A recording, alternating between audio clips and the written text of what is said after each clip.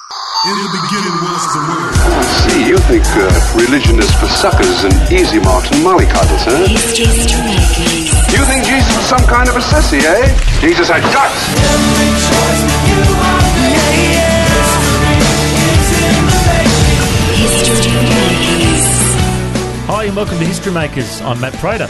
Today we're chatting with Pastor Benny Tan. Now he's authored a book called Against All Odds about his life story. He's pastor of a church called History Makers Church at the Sunshine Coast of Australia. Great name for a church.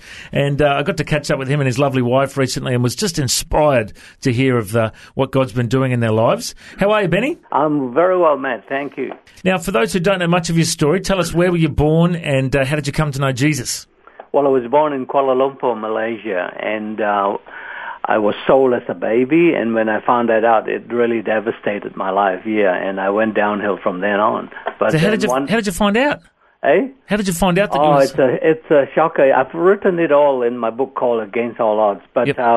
in Malaysia, when you're 12 years old, everybody gets an identity card. Oh, really? Yeah, so I was looking forward to my card, having my name on it, my photo in it, and so on. So on the day when I was 12 years old, my father took me to the government building and gave me my card. When I looked at it, it was great. But I was shocked at first, I was given a red card. And I thought, now, there is something wrong with it because I know that, if you're a citizen, you get a blue card. But if you're a criminal or you're bad dude, you get a red card. So I thought, now, why was I given a red card? I should have got a blue one. But then the next shock came when I flipped the card over and I saw the names of my mom and dad. They were totally different from the man and woman I had called mom and dad for 12 years. I was shocked. That's when Dad just told me without any explanation, like, you're not our son, and we bought you, and so on. Oh, that was shocking, yeah. And then you came to the Lord at the age of 16. What was your life like at that time? Oh, it was terrible. I was, full of rejection, full of hurts, full of anger, and, because I found out why my parents abandoned me and so on. So I joined gangs and I was a terror. I was an absolute terror. Extortion, stealing, bullying, fighting, gate-crashing parties, threatening people. I should have been killed about 3 times in fights in the streets. Yeah, it was terrible. Yeah. Good preparation to be a pastor one day, hey? yeah, self-defense. You can handle anything that comes your way, hey? Yeah. And then you ended up feeling the call of the Lord to go to New Zealand. Tell us about that part of your journey. Well, I think, when my life was heading downhill all the way, at the age of 16 and a bit, I was walking the streets one day and a missionary from New Zealand stopped me and invited me to church. So that was the beginning of my spiritual journey. I kept going back. And then I got saved. And then 4 years later, God told me to resign from my job and go to New Zealand to train for the ministry.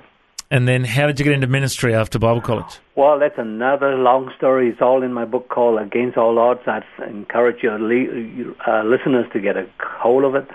But, I went to Bible college and it was exciting the first year. But then the next 2 years I got spiritually dead and dry because, it was in a very different environment and so on. And I also lost kind of vision of why I was there. I looked at all the Westerners who drove nice cars and lived in nice houses and so on, right?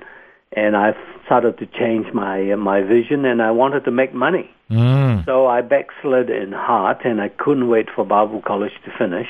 And when it did, I just said, nah, I'm not going back to Malaysia. Nah, I'm not going to go to the ministry. I'm here to make money. Yeah, and I was miserable for 2 years when I ran away from the call of God, yeah. And then how did you end up, you planted a church soon after that, didn't you? Yeah. It took a head-on confrontation with God. I remember in 1976, when one of the first color TVs came out, I bought my own, and it was cash, right? And I was so proud of it. And I was sitting watching my color TV one Saturday afternoon, and the telephone rang. And our pastor rang up and asked for prayer for one of the pastors who had died suddenly. And, the family was grieving. And so Sharon answered the phone, put the phone down, and came and interrupted me watching my color TV. and said, "Oh, we need to pray for the pastor, family, blah, blah, blah." And after prayer, she challenged me and said, "Why aren't you in the ministry? You know, God's called you, blah, blah." And we had an almighty argument, and I told her to shut up and don't tell me what to do. Get off my case. I'm the head of this family. I know what I'm doing, blah, blah. And she burst into tears, ran into the room to pray. So I thought. And I was fuming. I was so angry with myself, right, you know, and I was blaming God and then God spoke two things to me while I was watching TV. And the first thing he said was, "Turn off the TV." Wow, I nearly died when I heard that.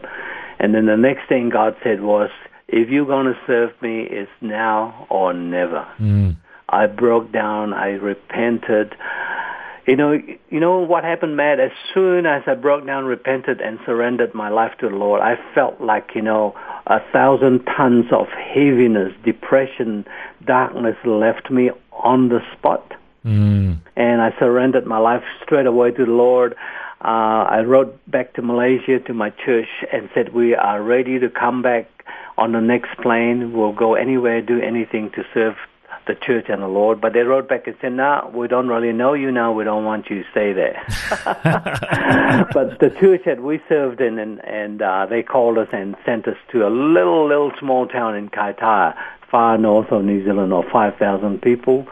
And we pioneered the church there, and we just grew everything: Christian school, childcare center, ministries left, right, and center, and became the biggest church in town, really. You're listening to History Makers, and today we're speaking to Pastor Benny Tan from History Makers Church, Australia. And then you moved to Australia in 2001. Yeah. Why did you make the move to the Great Southland? Yeah, now that's an interesting thing.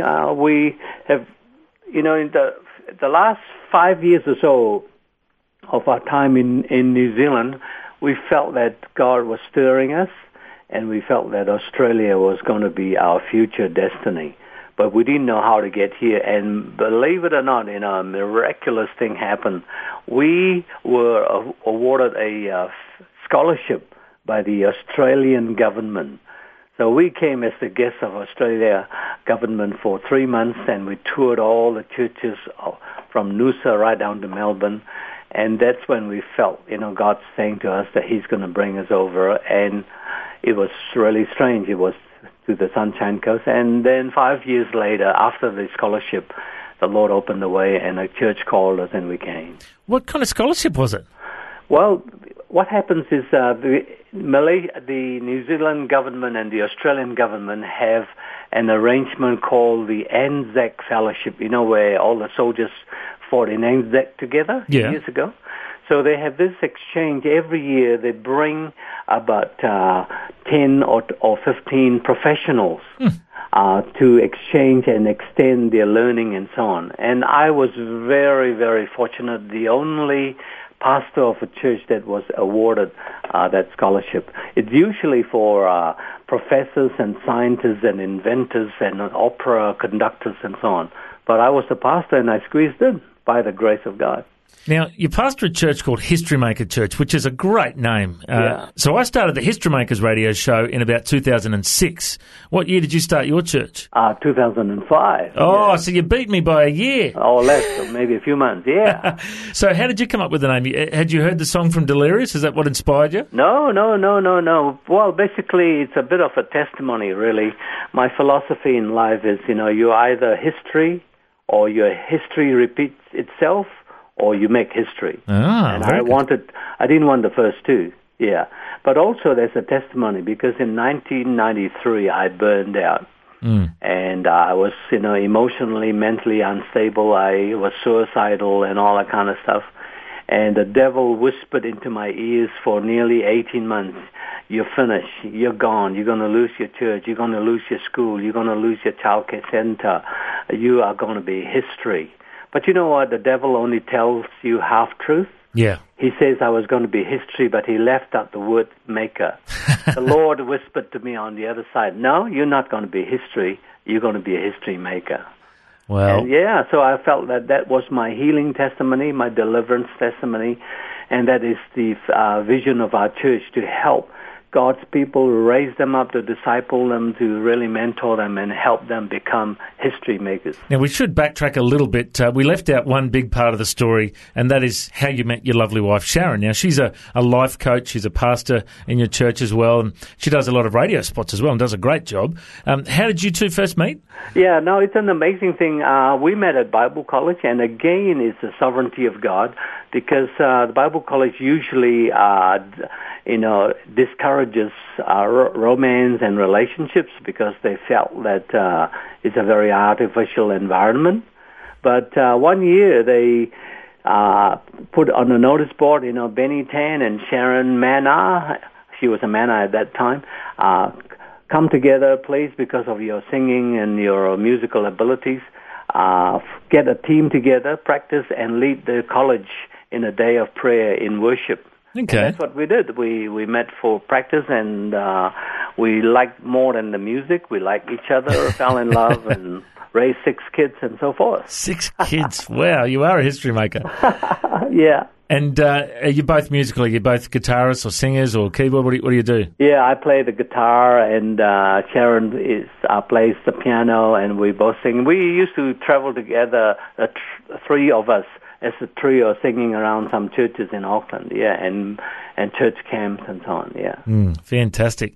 Now, before we wrap it up, I always like to ask our guests if they would share, you've talked about your life story, about how you had this dramatic conversion to Christ at the age of 16, and everyone noticed the change in your life. There might be people listening that have never actually heard the gospel message. Would you share with our listeners what is the gospel and how do people respond to it? Well, basically, I think, in every one of us here, there is a spiritual vacuum on the inside of us that only God can fill.